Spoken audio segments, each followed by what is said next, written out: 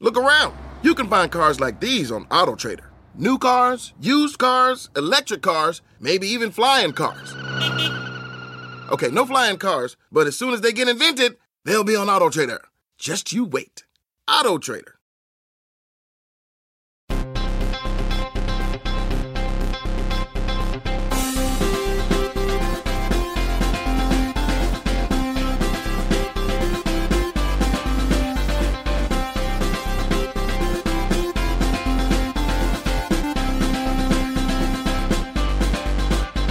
Welcome to Pod Save America. I'm John Favreau. I'm John Lovett. I'm Tommy Vitor. On today's show, Donald Trump says indictments won't stop him from running. Ron DeSantis tells his Florida story here in California. CPAC is down to the most hardcore MAGA grifters. And Joe Biden balances public safety with self-governance in opposing D.C.'s crime reforms.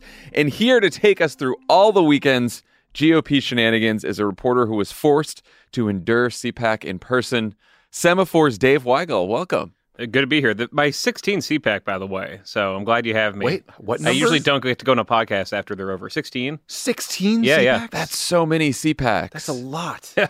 Since the days when they thought George Bush 1 existed, which is not really a thing anymore at CPAC or the conservative movement. But since people would wake up at like 3 a.m. to go see George Bush. Yeah. Wow. I guess there's like a few CPACs a year. So it's not, right? Now there used to be just one. Oh, okay. That's part of the story. We'll get there. Okay. I'm doing too much talking for no. introduced. This is good. Before we begin, I think, Lovett, you have you have a little housekeeping for us. Yes. You bet I do. We got a special episode on the Love It or Leave It feed with Ike Barinholtz, Mitra Juhari, Poppy Liu, and Dave Stassen, who's one of the producers of History of the World Part 2. We did a very funny episode as part of the launch of History of the World Part 2, and I've seen it. It's great, and the episode is really funny, and everybody should check it out. Nice. I love it. All right, let's get into it. Donald Trump dominated a conservative political action conference that was both emptier and more extreme than ever. The twice impeached loser of the last election handily won the 2,000-person straw poll with 62%. Ron DeSantis, who skipped CPAC, came in second with 20%. Failed Michigan gubernatorial candidate Perry Johnson, who I hadn't heard of until yesterday, came in third with 5%. Nikki Haley got 3%. No one else broke 1%. Trump said right before his more than hour-and-a-half speech that he, quote, wouldn't even think about leaving the race if he gets indicted, and then tried to frame his candidacy as a vehicle for revenge. Here's a clip. In 2016, I declared, I am your voice. Today I add, I am your warrior. I am your justice. And for those who have been wronged and betrayed, I am your retribution. I am your retribution. See, some of that Stephen Miller speechwriting is back. Some Old Testament you really stuff can there. feel it. You get the Dave, what were some of the biggest applause lines from Trump's speech? And like, what was the general reaction from the CPAC crowd to Trump? Well, the crowd was there to see Trump, and it spent 3 days. More people came on Saturday just to see Trump, just to get in that room.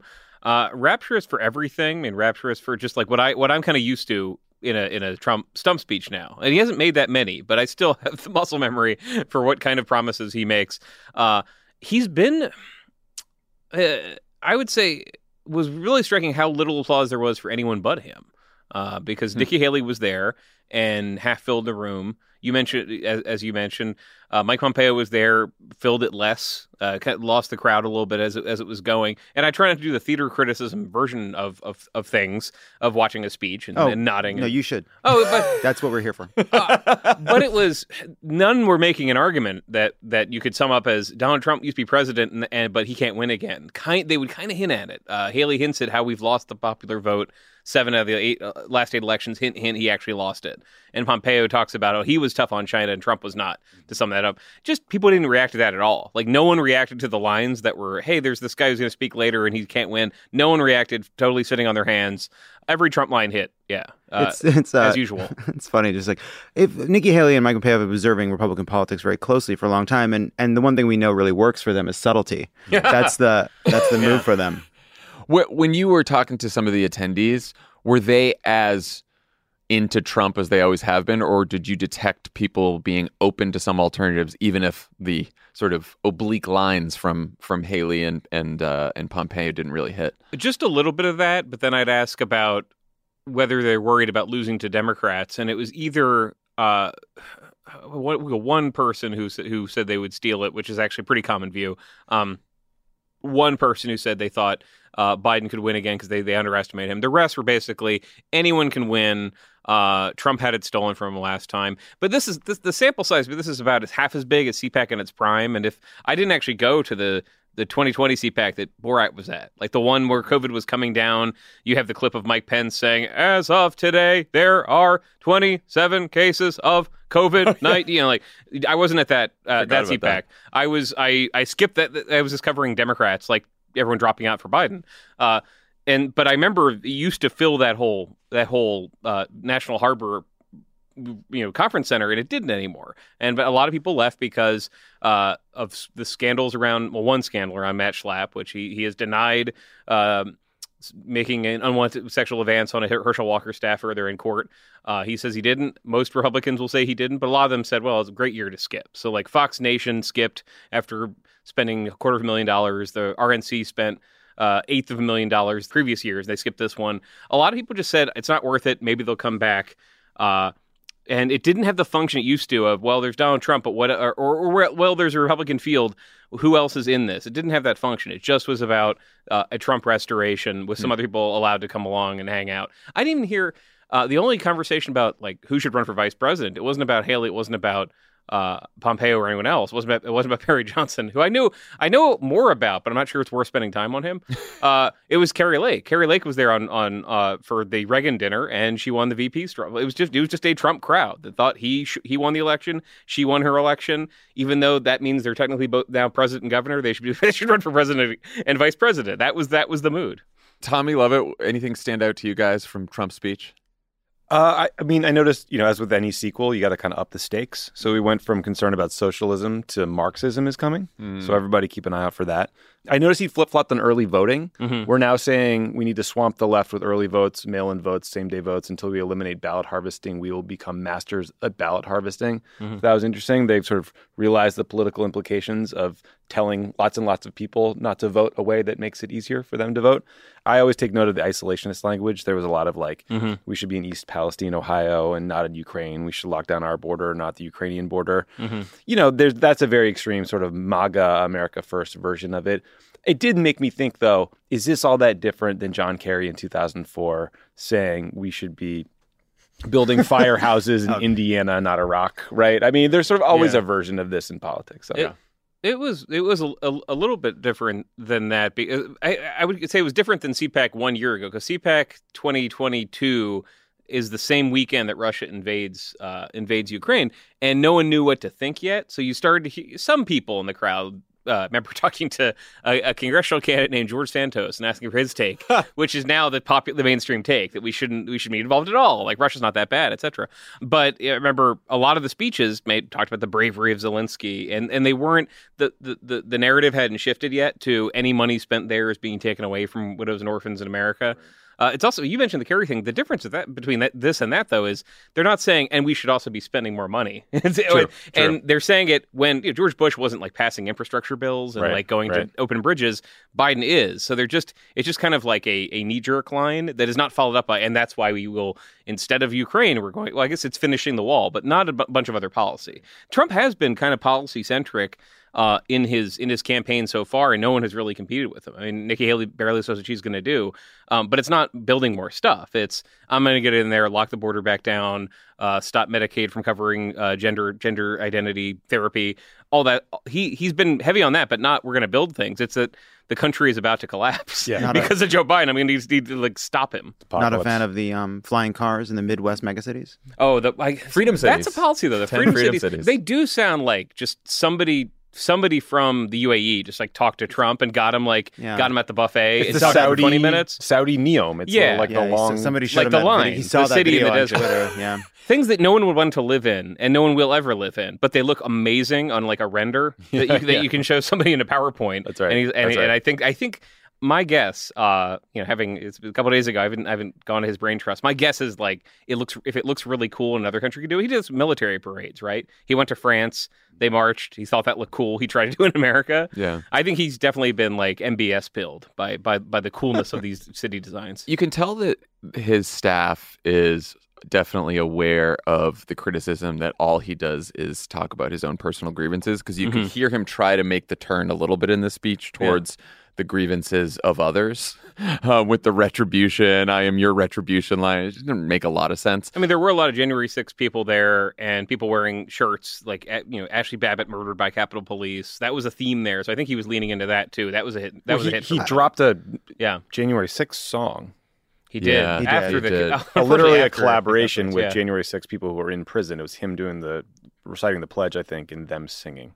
I've always wanted them to work together. A lot of people have been saying that. I do think in general the crime stuff it's getting even darker with each new speech, even if the policies aren't really changing. Like he's talked about creating the tent cities before, but now it's for the homeless, the drug addicted, and the severely deranged. He's added as well. He's talking about cracking down on juvenile criminals. He said on these out-of-control monsters, young though they may be, and impose tough consequences on juvenile criminals. It's like, oof.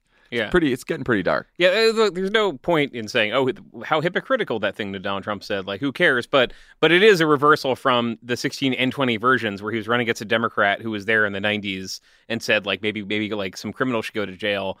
And he thought he could drive a truck through that to some Democratic voters.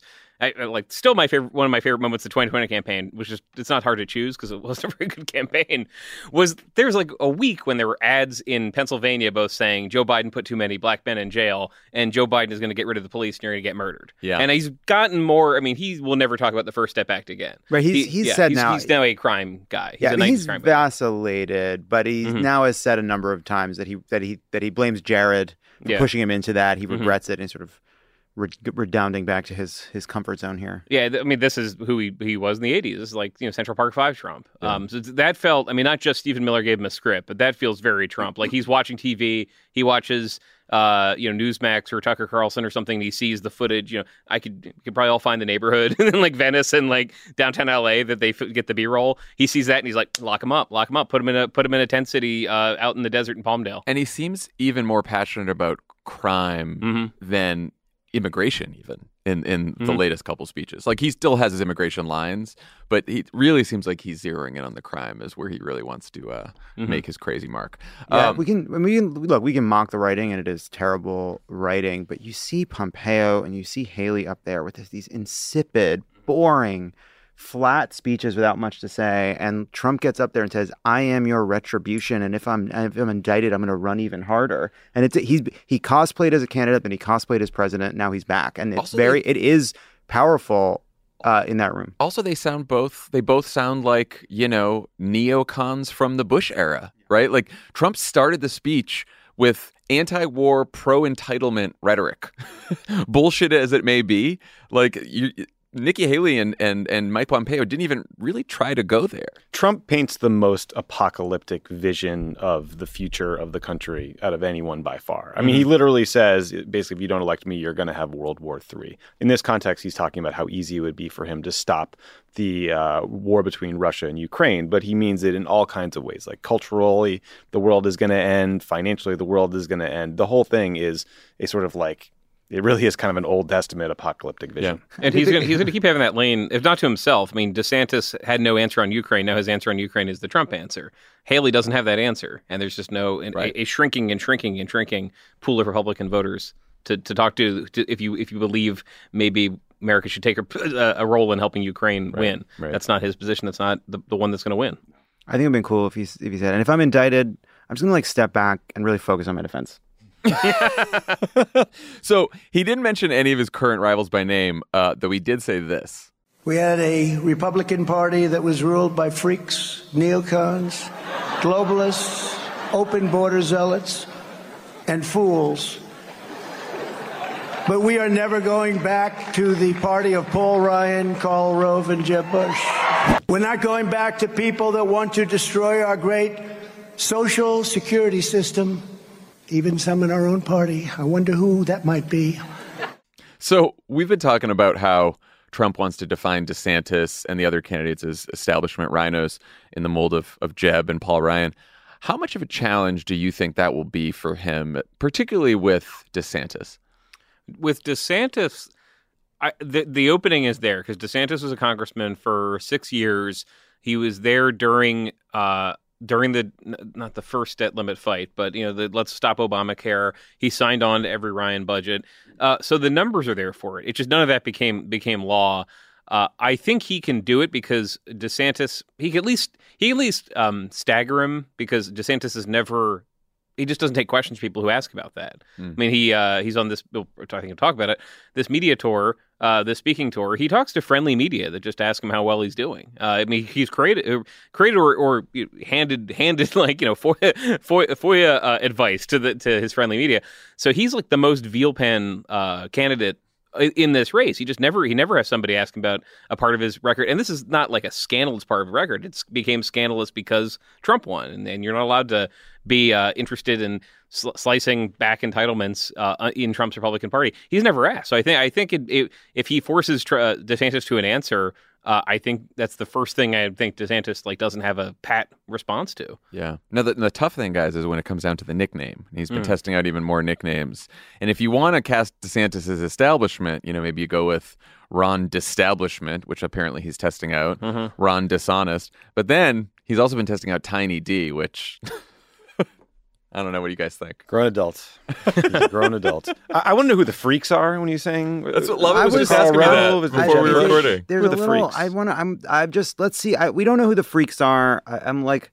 There's homophobia under freaks. It's something to keep an eye on. So I'll keep our heads You're kink about shaming us. right now. You can't be a fun freak. Well, sure, you can. I don't think that's what Trump would mean. I think when he refers to Karl Rove in the Bush years, you can think he's talking about Ken Mellman, he's talking about the pro-gay side of the Republican Party. They're trying to kind of excommunicate. Yeah, the Tiny D thing. It's because his last name starts with D, and it could be a reference to his penis, and he's short. Yeah, I hadn't thought about it that way. Did you get it? But I do think Surprising you too. I feel like Trump's attention span. Trump on Truth Social, where his id comes out, he wants to share these things that kind of malign DeSantis as a weirdo, as a kind of ambitious, creepy guy. He shared the pictures of DeSantis at a party with high school people, maybe. So I think it's a matter of time before he this. Paul Ryan Republicans, that's not where his heart's going to be. He wants to call this guy a fucking creep, and he's going to get there, and it's just a matter of time. Mm-hmm. Yeah, he's been trying, and within the media, I will see people react as if this is this is it, guys. Like, this is what we've been getting ready for. Trump going negative.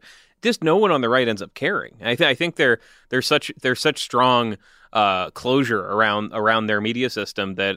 I'll mention more than ever. I mean, even 5 years ago, I'd mentioned a Republican voter or something I'd heard more than ever. If it's like a Trump fight pushback against DeSantis, they haven't heard much about it because he does it on Truth Social. He doesn't do it when he does the Newsmax or John Solomon interview. I mean, he needs to say more out loud. I think for people to become aware. Like, there's a video clip of him attacking, and he does have like the poster version of his attacks, and then the one that he will go out and deliver. Yeah, He's also That's interesting because we were talking about how DeSantis has avoided criticizing Trump directly because he's worried about pissing off Trump voters. I wonder if the reverse is true as well, where like Trump doesn't want to go too hard. Again, Truth Social aside. For example, he didn't mention DeSantis' name. He, didn't. He said, "Oh, I wonder who I'm talking about." I wonder if he's doing that because he knows that a lot of Republican voters actually, even though if they love him, they like Ron DeSantis as well. Well, like the ecosystem's different than it was in 2016, and then 2020 was he's president, so it's different. But he used to tweet things. Everyone in the media is on Twitter. People in the media would write. I remember. I think it's CNBC still has the image that pops in my head every time of this says breaking news Trump tweet, like the chyron, like it's announcing the land invasion. And he doesn't do that. So he will post some stuff on Truth Social, and people on Truth Social like kind of see it. And if you love Trump already, you say, I wish he wouldn't, and you move on. But he's not tried to that's what's. There are many things different about this race, weirder about this race. That is the biggest one thus far, is that the media is just we're covering something that is happening next to the the DeSantis Trump battle, and nothing they're doing is being trafficked through the mainstream media. It's just like people will report back to like Maggie Haberman, John Swan, or whatever. he had this insult. And that's it. Like, he's not going on. But it used to be, I mean, I remember being in that's a choice Wisconsin he's with, making. like, Ted Cruz. Trump had tweeted some stuff, and everyone in the press corps was like, what do you make of this tweet? And Cruz would say, I don't like it. Well, there was that gathering in Palm Beach, and Trump could have gone much harder in that. It's like, there's still, he's leaving a little bit of like an off-ramp for people that are, DeSantis curious, or for people that skip CPAC to do Club for Growth. He's still leaving space for those people to come home. Mm-hmm. I still find the Rhino thing hard to believe. Like, I watched DeSantis's Reagan Library speech, and there is a very establishmenty vibe about him. He's at this presidential library. He's not like the Gipper. He's not like a 1,000-watt smile with his jokes he's told 10,000 times about Hollywood. But he's there with his wife and his 4- and 6-year-old, and they're telling stories, and he's trying to have a personality and seem like a human being. But he's more optimistic than Trump. What I thought he said that needled Trump a bit is he said, you didn't hear from my team lots of leaking and backbiting. We just got stuff done. We did it efficiently, and we beat the libs over and over again. That felt like a direct shot at the Trump White House.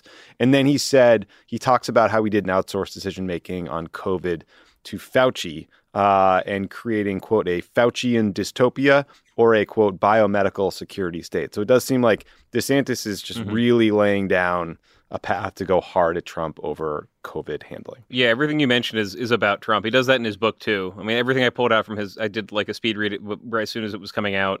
And the stuff that jumps out is it's not just how he retells the stories, but he'll mention, and then the White House got this wrong, or even the way that he the whole Disney thing. We don't need to like recapitulate the whole thing, but basically, he legislatively the way he took away the Disney state in Central Florida was attaching it at the very end of a special session. He has a whole section about how smart he was going behind the scenes to do that. Implication: there are some Republicans who are unable to smartly do anything behind the scenes. It leaks the front page of the New York Times. It leaks on. Right. They do a 60 Minutes thing about it. Not him. I mean, he just knows how to move in there with the SEAL team and attack and win and get out.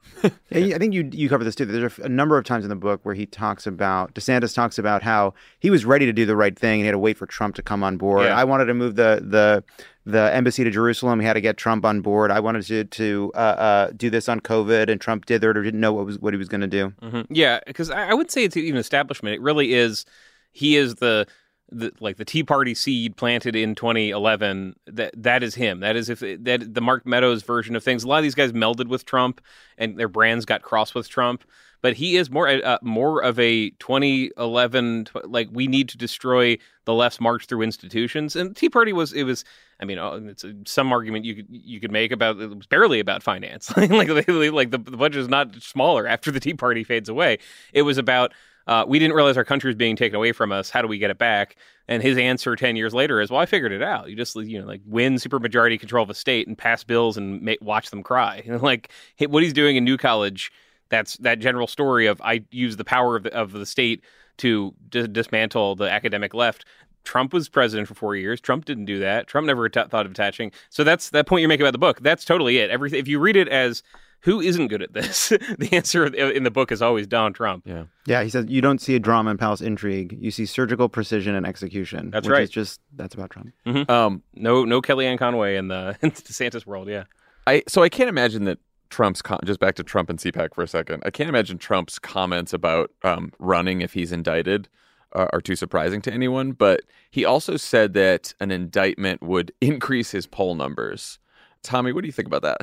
I mean, it's stupid. Maybe it would be the case. I remember well. Who was a New York Times columnist who said that the FBI just gave the nomination to David Brooks, right? Yeah. So I think any kind of prediction like that is silly. Trump is obviously going to make the silliest version, which is it will help me 10 times more than you think, but I take nothing at face value from him. Yeah, I think it helps short term in a primary. It didn't. I mean, I think when Brooks was saying that, the idea was because I remember I was in upstate New York for the special election where the Democrat was running on abortion, and I think the attitude was, well, is this going to be their answer to the Dobbs decision? And neither the Republican candidate nor any voter thought that way. They're like, right. That's Trump. They're probably roading him or whatever. They didn't factor it in for the hardcore MAGA voter. He needs to spin it, though, because like Ron DeSantis is not going to be indicted for anything. And he needs to make it a badge of honor. Right. You didn't get indicted. I did. He needs. You're pushing them so hard. Why aren't they indicting you? Yeah, but DeSantis has plenty of things that like the wrong people attack him over. Just not like he has other things, like he's been at war with like the federal government, the education department. He criticized the Mar-a-Lago, or he can do that. Mar-a-Lago raid, I should say. He can do that stuff. He just like will not personally be indicted. So Trump needs to do. But this is not like this is really only as a Trump thing. There's never been another Republican who benefits from actually like committing a crime and being charged for it. They'll say that I'm being railroaded, but yeah, I don't know how that's going to play out. I think it does give him a short-term burst because everyone talks about him, and every other Republican will react by saying this is terrible, this is a miscarriage of justice. Yeah, I don't think it's like if DeSantis like runs a good campaign, I don't think that's going to be the definitive stopping him. I also think that if there is a segment of the Republican Party that could potentially decide the primary that is very concerned with electability, Trump running with a couple indictments might weigh on them a little bit more than you might think. Yeah, it bother me. Yeah. It didn't help Hillary Clinton when she was investigated. Certainly did. 2016. It certainly didn't.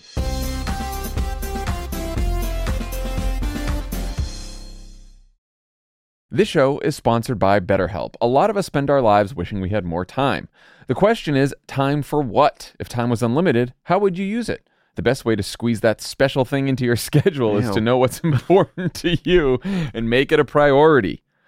You know. Have you been able to squeeze that special thing into your schedule, John? Yeah, I think it's thanks to therapy. Therapy can help you find what matters to you, so you can do more of it. Mm-hmm. More time for you.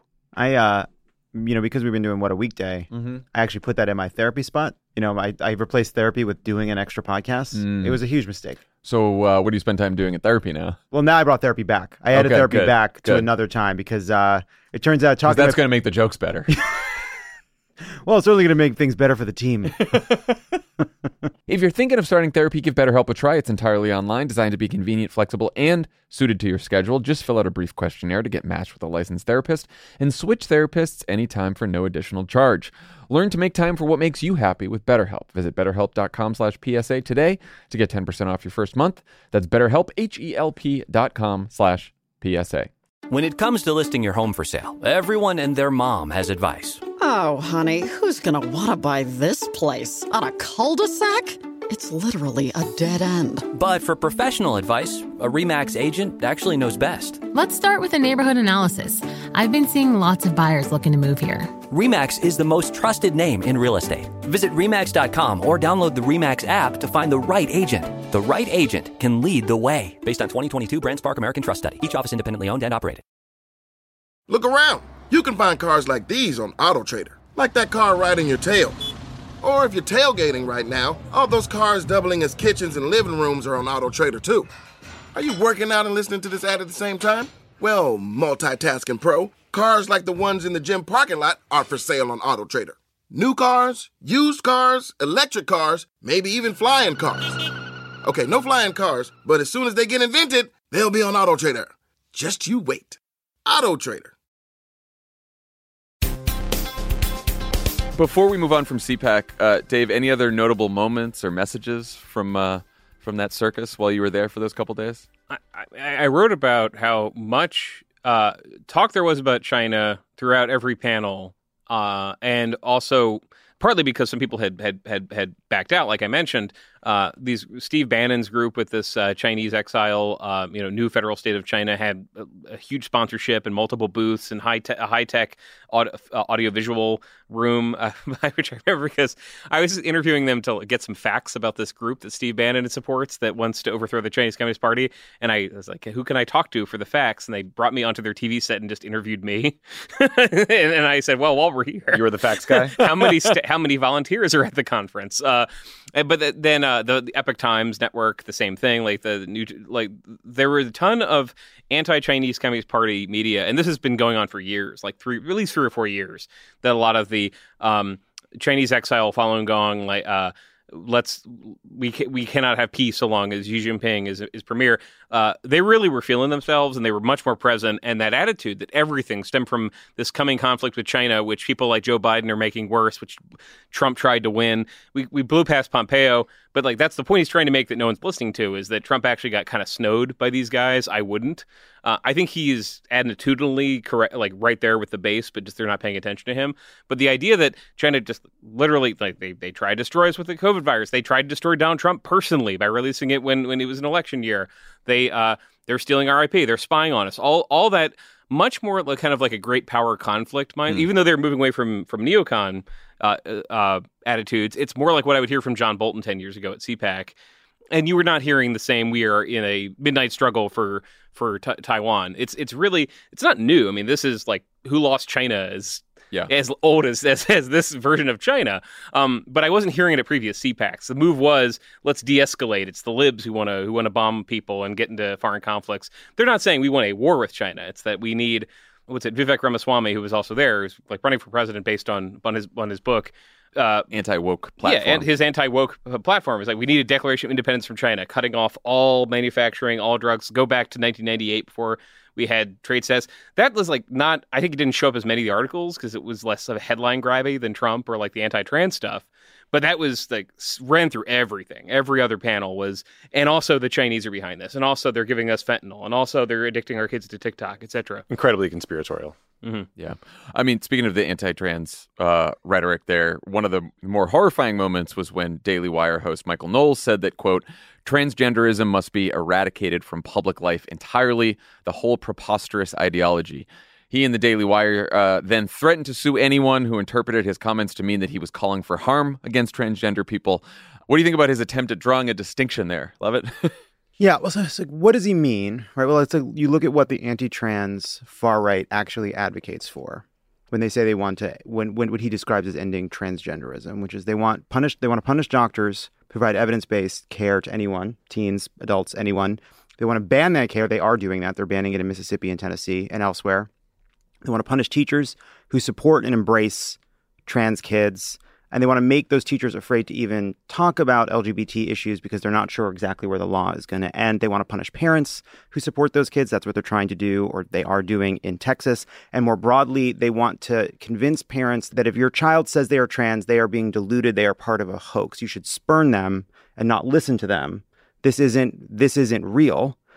They want to ban trans people from using bathrooms that match their gender, which is another way of saying they want to make it unsafe for trans people to exist in public. They want to stigmatize and ban gender nonconforming performances of all kinds. They want to malign nonconforming people and the entire medical community as a danger to children, while claiming that in order to protect kids, they have to do medically, scientifically unjustified examination of kids in order to comport with an anti-trans moral panic about sports. And as they do all of that, they then mock anyone who trans, non-binary, just gay or queer or just not comporting with standards of masculinity and femininity. They want to ostracize anyone who does that as being depraved and a harm for children. So not only are we going to tell you what your gender is, there's only one way to be that gender. So it's live exactly how we tell you to live.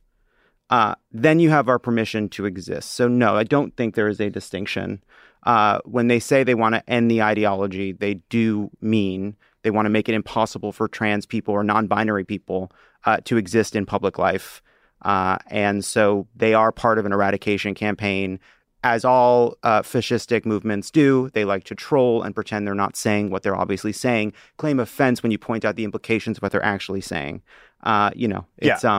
We're here to fix you, is what they want to say. That's Michael Knowles is kind of a slimy, B-team propagandist at the Daily Wire. And he knows exactly what he's doing here. He chose the word eradicated for a reason, and he chose the word transgenderism for a reason, because he wants to make clear that he doesn't think transgender people have the right to exist, but then get offended when you point out how dangerous that language is, or the logical extension of that language. And I agree with you, it's a distinction without a difference, because he has said previously that transgender people, quote, are not a legitimate category of being and therefore cannot be the target of genocide. But that doesn't make it better. You can't tell people that they are illegitimate. These are human beings. It's a group of people. You're saying you don't exist, that you can't exist, you can't live your life in the way you want. That is the definition of dehumanizing language. And so, yes, this guy is like a B-list troll, but he also has influence. until very recently did a podcast with Ted Cruz, until Ted Cruz dumped him to go take the show to iHeart. But he's not the only one talking like this. It's like TPUSA, it's Candace Owens types, it's the Daily Wire, and they try to gloss over it with like faux intellectual language sometimes. And then Charlie Kirk will go and say, man, we should take care of these trans people the way men did in the 50s and 60s, meaning physically harm them. And so I do think it's worrisome. It should be called out. We should refuse to play his little word game. And if he wants to sue people that say as much, fuck you, sue them.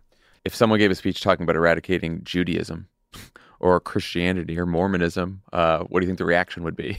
Yeah, and if they didn't say Jewish people, right? Like, come on. And this, look, this is influential. Another Daily Wire person spoke at the bill signing of the Mississippi law.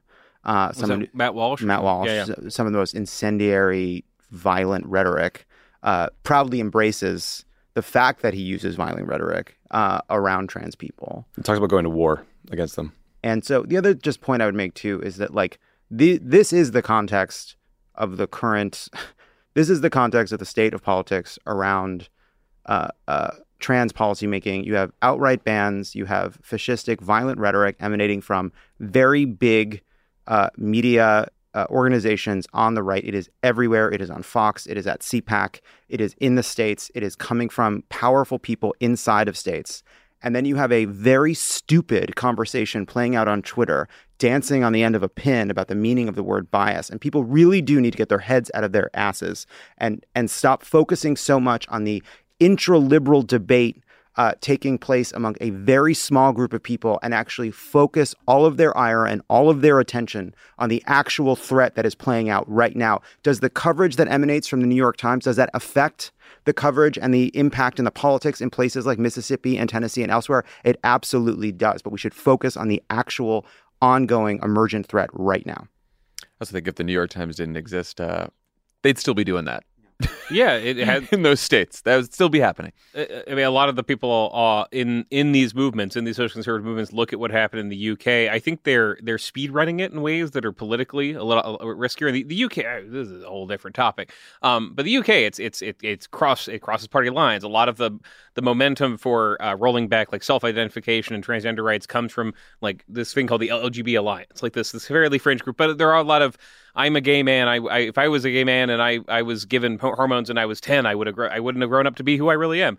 That's kind of absent here. It is just the Matt Walsh, the Matt Walsh and Michael Knowles version of things, and it's very coherent. And I feel like that is these things are just racing through state legislatures. There's no opposition that matters to them when they pass. But as a political cause, it is concentrated completely within the Republican Party, and because it is, I think it's getting it's a little bit less. Let's worry about the children and more of that sort of patent in front of the flag rhetoric of we need to stop this right now. We are at war against this idea. I think any people, especially conservatives, have been called out. The idea you could just obviate like an entire idea and way of being somehow legally and it'll go away.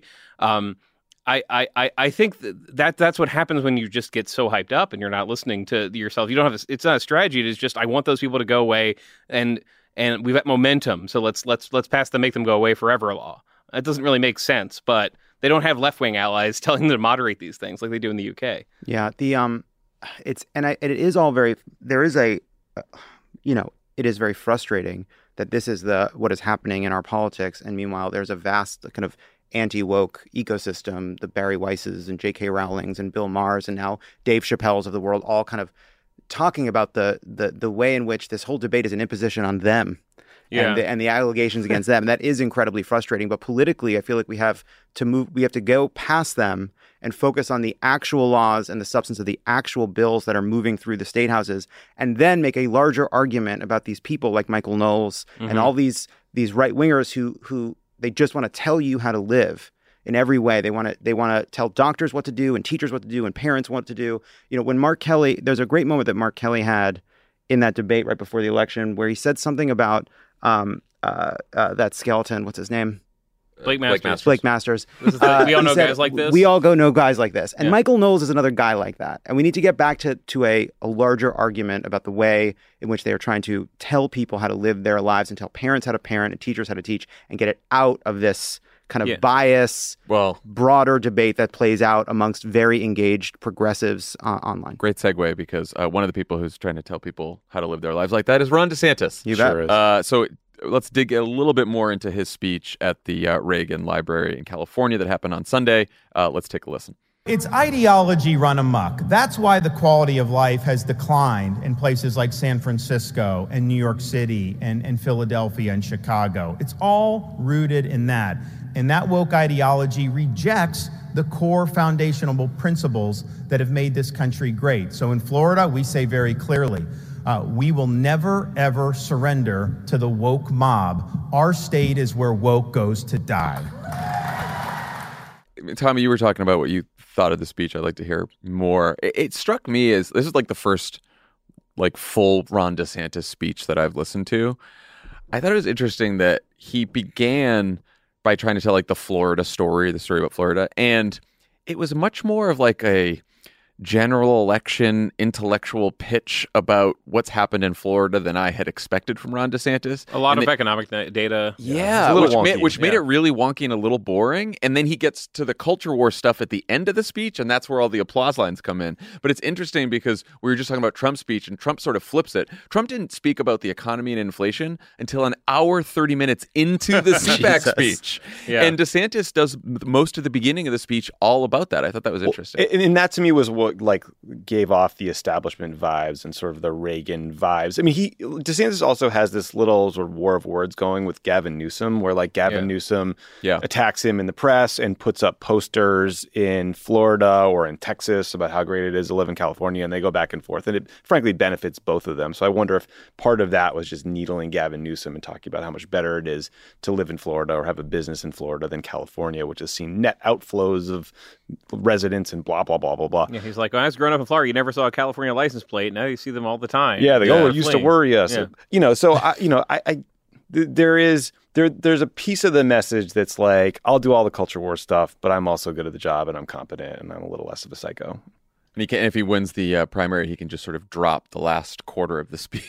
Yeah. Well, or at least minimize it. Right. The anti-woke stuff is why he's famous. The economics is more why he's popular.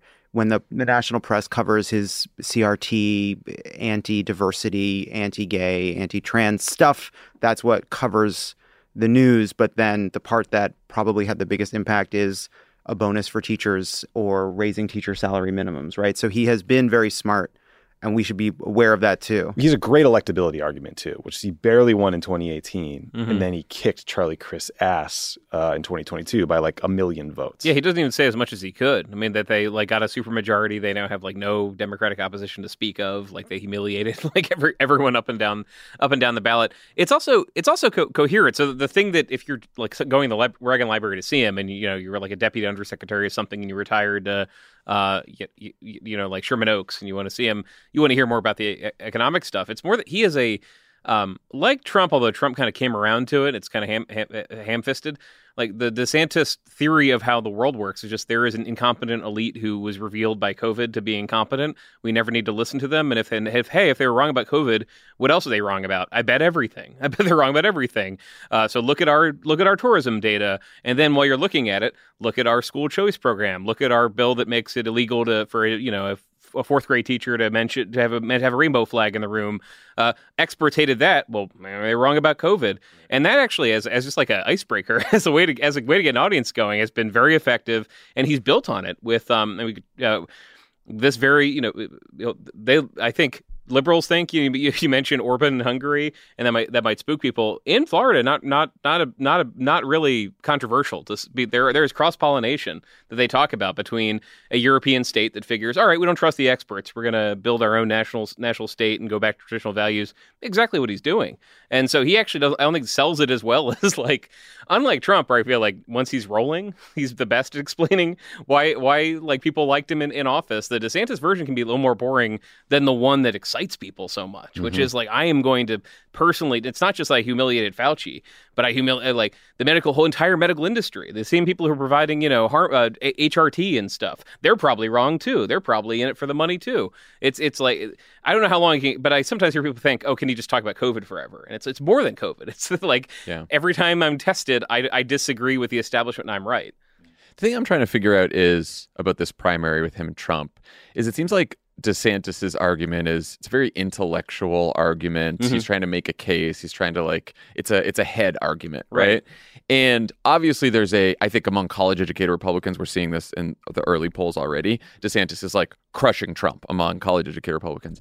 But knowing the composition of the Republican Party right now and how most of the party now is non-college educated white folks, I sort of wonder if there's more of them than the college educated set in the Republican Party, sort of wonder if that argument will find an audience as big as Trump's argument. Yeah, I mean, I feel like the Trump, what you were talking about, trying to make him look like part of the establishment thing is a good way in. Just anyone who's held elective office can't be trusted, which is something like DeSantis trafficked in. Like he won his House seat by beating a guy who'd served one term in the state legislature, and he called him a career politician. Like he knows how this works. Yeah.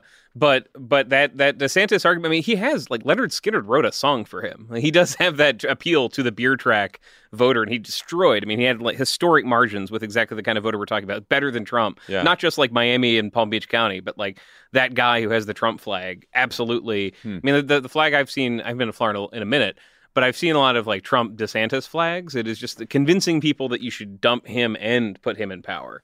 But I've not met a Trump voter who does not like DeSantis. At worst, they're like, he should just get more seasoning and then be president for 8 years after Trump. And it does seem like, and you guys were talking about this with DeSantis's book, it seems like his argument against Trump that's emerging, and right now it's a very sort of oblique argument, is that Trump was just sort of messy and undisciplined. And, it's a competence thing, yeah. Yeah, right? And that like the guy, first there's an electability argument. There's also he made decisions, he wasn't great at making decisions. He was kind of impulsive. You see his behavior, you don't like his behavior. I'm like just a smarter version of him. Yeah, I'll own the libs without the chaos. Even the way they talk about college, like Trump loves talking about how he went to a good college. Remember, I think one of his worst political antenna moments was when he makes fun of Biden for not going to as good of a college as he did in the debate. And like DeSantis' version of things, like I went to Harvard and Yale and I learned I must destroy these people. Yes. Like he never emphasized that he went there except to say like, and I learned that they are destroying America from within. They have been for decades. Not look at my shiny degree. Like doesn't care about it. Yeah. Sometimes people make good points. I mean, just worst person you know. The worst person I know just made a really good point. So here's some of what DeSantis wants to get through Florida's annual legislative session that begins this week. Concealed carry without a permit, eliminate diversity and equity programs at state colleges, expand school vouchers, allow death sentences without a unanimous jury, repeal in-state tuition for Dreamers, make it easier to sue the media for libel, and further restrictions on abortion.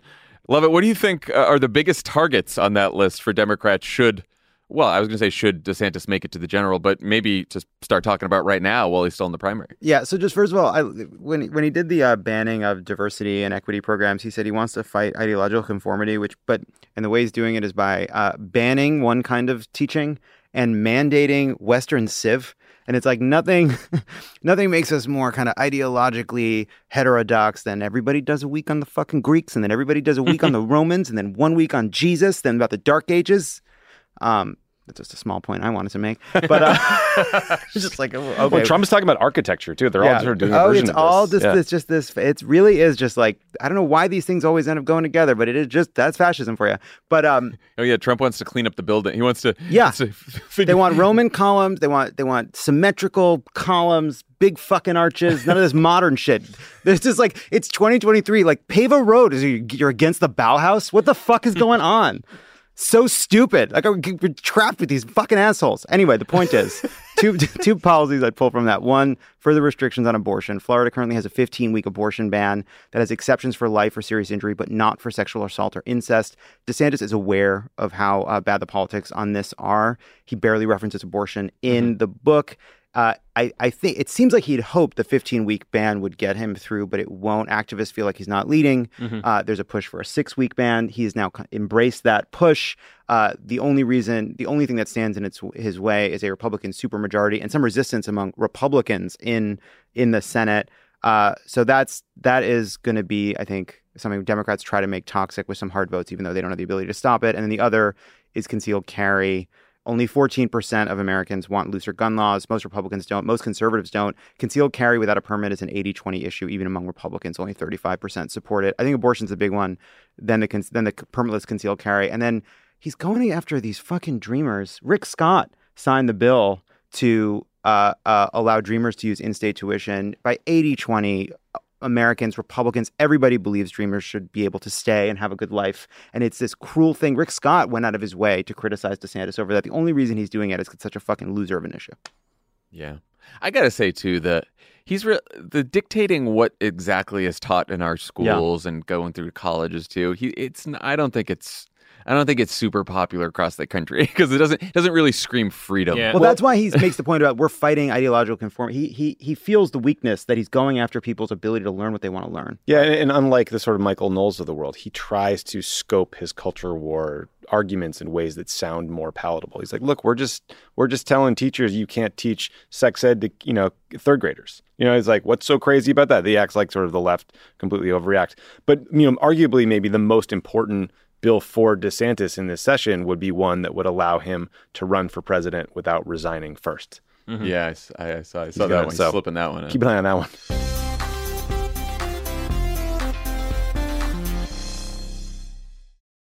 Live life at your pace. Click the banner or go to visitwilliamsburg.com to discover how. Because here in Williamsburg, life moves at one pace, yours. Here, our waters are splashing and rejuvenating. Our history is for seeing and experiencing. Our theme parks are for riding and sometimes flying. And our great outdoors are yours for exploring and restoring. It's all waiting for you in Williamsburg. Book your trip today and live life at your pace.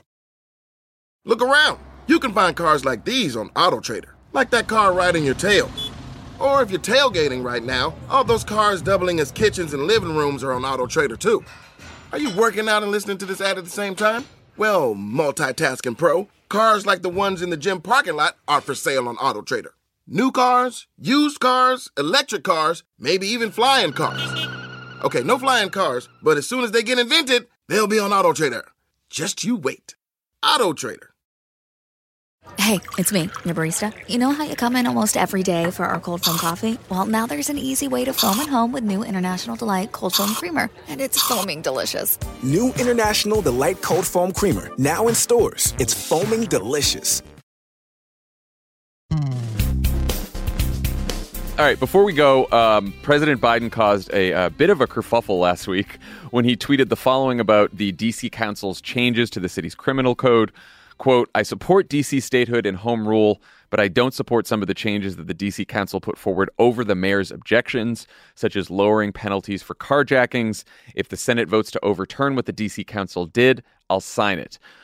This enraged many criminal justice advocates, D.C. residents, and House Democrats, many of whom just voted against repealing the new criminal code after the Biden administration had released a statement that also opposed repealing the new criminal code on the grounds that, quote, Congress should respect the District of Columbia's autonomy to govern its own local affairs. Okay, so for people who may not know, what's the backstory on this crime bill, and why can the federal government overturn what the D.C. Council does? Well, D.C. is as not a state. Please call in with your comments about this. I mean, it's in the Constitution as a zone where the government works.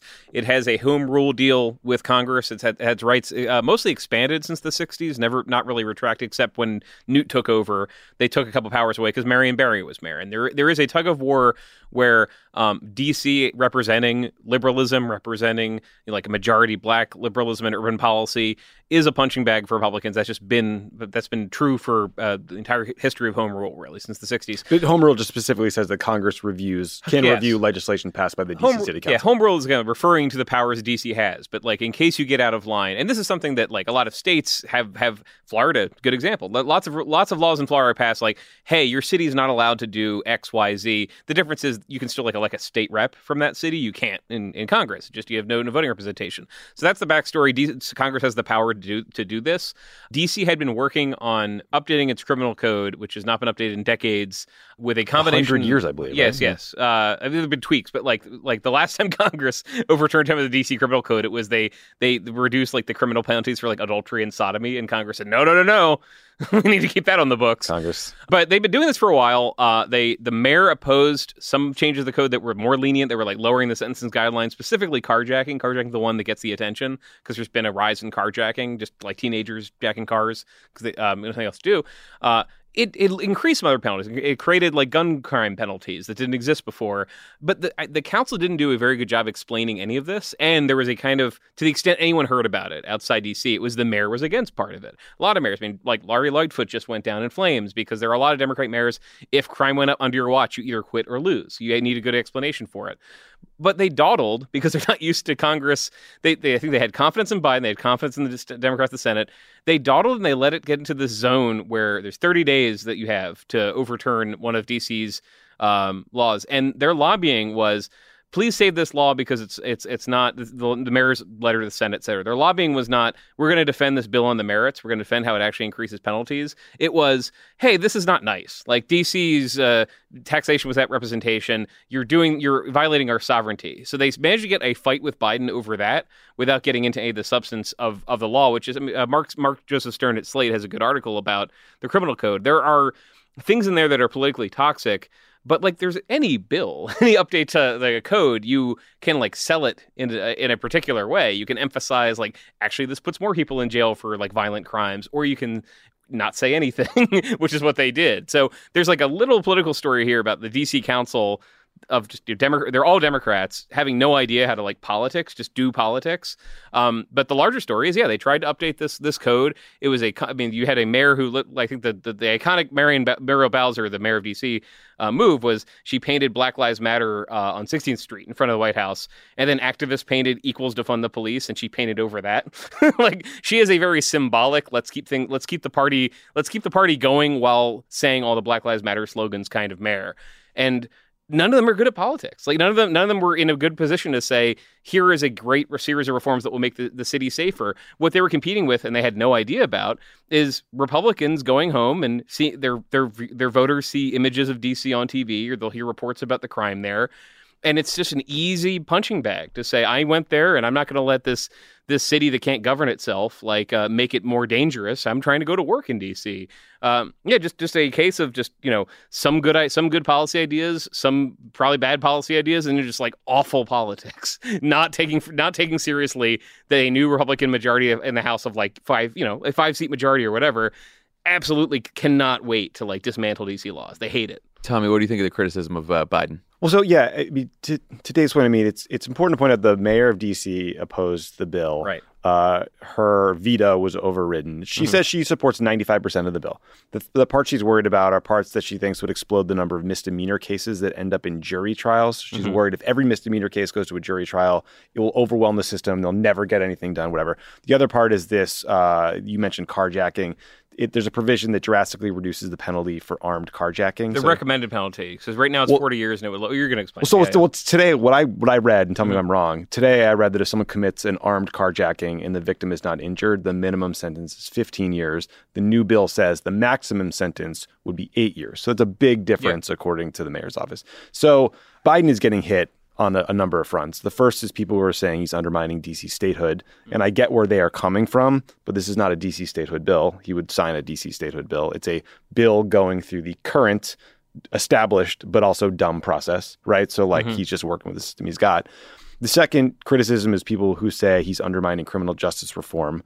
But I think what Biden would argue is, I'm in favor of decriminalizing marijuana or reducing drug sentences, but I never came out in favor of cutting in half potentially the sentence for an armed carjacking. The third criticism is from Democrats in the House who voted for this bill, thinking Biden put out an initial statement of administration policy that made it seem like he had pledged to veto the bill, even though the SAP didn't specifically say that. And now these House Democrats feel like they had the rug pulled out from under them because now Biden says, he will allow the bill to pass. So I think that is a very fair criticism from House Democrats who are like, yo, no heads up, confusing statement of administration policy. Democrats did a terrible job at every part of this. Yeah, well, that's still the mystery to me is there's somebody in the White House staff who put out this memo. It wasn't a veto statement. It was just like, we're against the bill. And then there's the president who didn't agree with that. And that's weird. That doesn't happen that often. You guys know that like the White House comes into position remanded by the president once he finds out about it. There's this weird wonky process. I remember learning about it like 6 months into the White House where bills come out and all of a sudden there will be a statement that comes out from OMB called a SAP, Statement of Administration Policy, that sort of lays out how you feel about it. And that's what this is that we're talking about. And that we're talking about that. And I guess there's just been no real coordination on how that came out and what it really meant. Yeah, very good PR push by the antis, by the Republicans on the carjacking. He mentions in his the president mentions in his tweet that is just a very vivid crime that has gotten a lot of negative attention in D.C. The irony being most of the gruesome cases are like teenagers who wouldn't be subject to the full criminal code because they're juveniles. But every time, I mean, it bleeds, it leads. Every time there's one of those stories, even I'll be across the country and I'll hear about it. I'll like notice Fox News does have, as much as there's like closure around conservative media, Fox News has the power by it ping pongs it to a Republican member of Congress. That Republican member of Congress makes a speech. Fox News was driving a lot of this. The White House reacts to Fox News and the D.C. Council doesn't. And the rest of Democrats, like Durbin and the rest, I think they just didn't know what was going on. As far as I can tell, they just had no idea how this is going to play out. Yeah, I do. It's also, this is a criminal justice reform bill going for tacit approval to a recently elected Republican House, many of whom have said they want to have more authority over D.C. One of the people that has spearheaded the effort to reject this law wants to repeal home rule altogether. Yeah. And so in that... Or ban abortion in D.C., repeal the gun laws in D.C. Yes. Mm-hmm. And so in that context, this bill goes from they overcome the veto of the mayor, and the mayor basically says, I won't lobby for this. Through someone on their team says, it's not up to the mayor to lobby for something she doesn't believe in, right? Which is just... You have a kind of divided D.C. government sending up a controversial bill in which you need basically Democratic unanimity. Yeah. And once it was clear that it might not be able to get through the Senate, which it was very easily going to lose, your mansions, your cinemas, then a couple others. All of a sudden, it's whether or not Biden is going to actually veto it and make this a national issue. And clearly, they've decided not to, and they'd rather the I'm going to say it, Surus of angry House Democrats who are right to be angry about this. Yeah. And angry D.C. advocates who are right to be angry about this than have a national issue in which D.C. Democrats supported these carjacking rules. I mean, there's two issues here. One is, there's criticism that the president can't be for D.C. statehood and self-rule while still signing the repeal of this criminal code. And I just think that, like, you said this, as of right now, the federal government still has the legal responsibility to review what the D.C. Council does, right? Like, we wish it weren't so, but that's the law right now. And I don't know that they can abdicate that responsibility just because they don't like what the law and the Constitution... They usually do. Like, the council will pass something and then Congress won't do anything about it. But what I'm saying is, if Congress takes it up, if the Republicans, which they did in this case, and decide to pass a resolution, I don't think that Joe Biden and the Democrats can just say, like, oh, well, the reason we're not doing anything about it is because we don't like the law. Because if the D.C. Council, right, decided to outlaw abortion in the district, and I suspect that most pro-choice activists and progressives and us would be saying, hey, Joe Biden and the Democratic Congress, you should step in and do something about that because you have the power to do it. We probably would.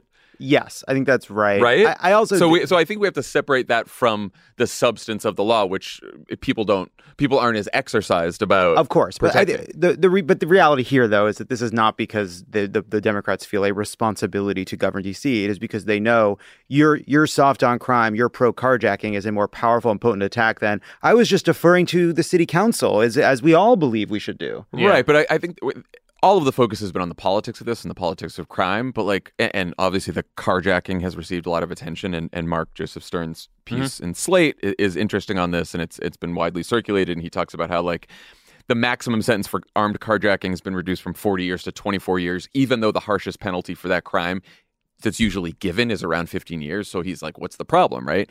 But then, like, if you look at all of the reduced maximum penalties in this bill, now this is the 5% that Mayor Bowser said she doesn't approve. Carjacking that includes bodily injury is reduced from 21 years to just 4 years. That's the most common type of carjacking. They reduced the maximum sentence for first-degree murder from life without parole to 40 years. They reduced the maximum sentences for first-degree sexual assault, kidnapping, criminal abuse of a minor, and gun crimes at a time when the number of shootings have been on the rise since the pandemic. So, politics aside, like, was it smart to do that extra 5% that if everyone agrees that 95% of the bill is great, critics and supporters aside, great. And Mayor Bowser basically said, can you fix the 5% that's not great? And they said no. So, like... Well, let me play Ron DeSantis here and preempt DC's... But, like, the pattern in DC, like in a lot of cities, has been... you look at data. The data shows most people getting arrested and getting put in prison are black and not white, and there have been responses to that policy. This was the most considered of them. I think the less considered was that in 2018 the council lowers the penalties for like jumping the turnstile and like riding the metro for free, riding the bus for free. That has its own backlash. It's not as bad as this. This was procedurally what you should do, which is years of study for doing this stuff. They had experts. That was really well thought out. They really did think it out. It was just they ran into the buzzsaw of, and the reason I mentioned dawdling, because it is kind of complicated. If they just moved faster and did this in like October, Congress's role was done. You can only do this because they passed it late enough and because Bowser vetoed it. Just everyone in the process made a mistake, not knowing that Congress would do what the Republicans in Congress said they would do. But that is... There are reasons, they considered reasons why they tried to reform this, but it all got caught up in that discussion with the mayor. You also have, I worked at the Washington Post. You have at the Washington Post editorial board, the voice of a city that says, don't lower any, what are you doing? Like, we need to like sell this as a place to live that is as good as it was last year, as good as it was 10 years ago. Don't change this stuff. They're not calling for harsher penalties. They're just saying like, why do any of this when the city's image and the actual rate of crime is higher? And you've even seen people like that attitude has been bubbling up. So as a political issue for Republicans to pick, it's a great one. It's just not as like it's again, like it was something the city did not just because they felt nice and because somebody said Black Lives Matter 2020. They're trying to do a bunch of things with this bill. They just did it really with poor timing and bad PR. That's the shame of it too. It's just like, and the politics of this have gone completely south because the DC Council is trying to withdraw the proposal and act like it never happened. And Republicans in the Senate are saying, no fucking way, we're going to have a vote on this. We want the votes. Yeah. This is going to be fun for us. We like this. This is good for us. Yeah. So Republicans have basically said, oh no, you can't, no takebacks. You can't withdraw it now, even though the City Council is trying to withdraw it. But it does seem like they could then just fix the most objectionable parts of this. Like you said, we have 95% of a bill that everyone agrees on, and then just pass it again, right? From a policy standpoint, I do think that's the key for people who really do want to see, criminal justice reform push forward, which is the city council should work with Mayor Bowser, fix the things they need to fix, then pass it again. Together, aligned, before they send it to a Republican House. And maybe also then call Joe Biden and the Democrats and be like, you guys okay with this version? Yeah. and then somebody talked to Joe Biden just have a meeting in the process. Have a meeting. Come on, but drop by. 31 House Democrats voted with Republicans on this initial bill. So there was some bipartisan concern from the very beginning, including from Congresswoman Angie Craig, who was very recently assaulted in her own building. The day of the vote. I mean, this is the thing. And I mentioned Fox not just as I'm like, it's on Fox, so it must not be true. No, it's like when I travel the country and I mention, I've lived in D.C., worked at the Washington Post. It's become a thing. If I'm at a Republican event, they'll ask me about if it's safe there. The same way that people ask if L.A. is safe. Like, it was getting that reputation, and I think the city was like naive about this. They just like didn't believe that it traveled that far. People had this thought. There's a concerted effort by Republicans to paint mostly black Democrat-led cities as unsafe, sort of urban hellscapes. They do it to San Francisco, they do it to L.A., they do it to Chicago. It's clear what they're trying to do politically. There's very overt racial elements to these arguments, but it's something I think. Yeah, there's that challenge. There's that's been happening for the last 40, 50 years. Yeah. And then there's the reality of people in these cities who are genuinely a little worried about rising, crime, particularly when it comes to gun crime. Some other forms of crime have actually gone down. But when there's like more gun crime, then people are going to get nervous, and it's sometimes it's simple as that. Okay. That's our show for today. Dave Weigel from Semaphore, thank you so much for coming and regaling us of tales from CPAC. You can't see it at home, but Dave is waving two gigantic flags throughout the entire episode. Which flags? Well, he's doing Semaphore. So you actually got the name. So I have no idea what a semaphore is. Can you tell us? It's an art. It's an art, right? It's an art of flight signaling so a boat or a plane can go into the harbor or land. Semaphore. Correctly. Did Ben come up with this shit? Hey, he did. Well, I don't know. I wasn't there for that part of it. I was there for like the putting out the publication part. Right. And you know what semaphore is, and we know what it is. This. No, that we know what that is, but the publication? Semaphore, yeah. It's online? It's online. It has newsletters, one of which I write called Americana. I get that one delivered to my inbox all the time. Thank you. It's a great fantastic newsletter. And it's a great outlet. So, Dave Weigel, thanks for joining. Everyone else, we will talk to you Thursday. Bye. Pod Save America is a Crooked Media production. The executive producer is Michael Martinez. Our senior producer is Andy Gardner-Bernstein. Our producers are Haley Muse and Olivia Martinez. It's mixed and edited by Andrew Chadwick.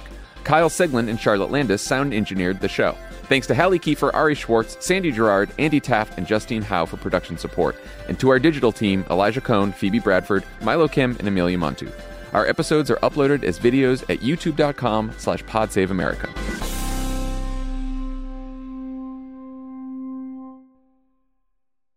Look around. You can find cars like these on AutoTrader, like that car riding your tail.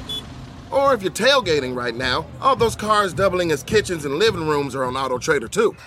Are you working out and listening to this ad at the same time? Well, multitasking pro, cars like the ones in the gym parking lot are for sale on AutoTrader. New cars, used cars, electric cars, maybe even flying cars. Okay, no flying cars, but as soon as they get invented, they'll be on AutoTrader. Just you wait. AutoTrader. Hey, it's me, your barista. You know how you come in almost every day for our cold foam coffee? Well, now there's an easy way to foam at home with new International Delight Cold Foam Creamer, and it's foaming delicious. New International Delight Cold Foam Creamer, now in stores. It's foaming delicious.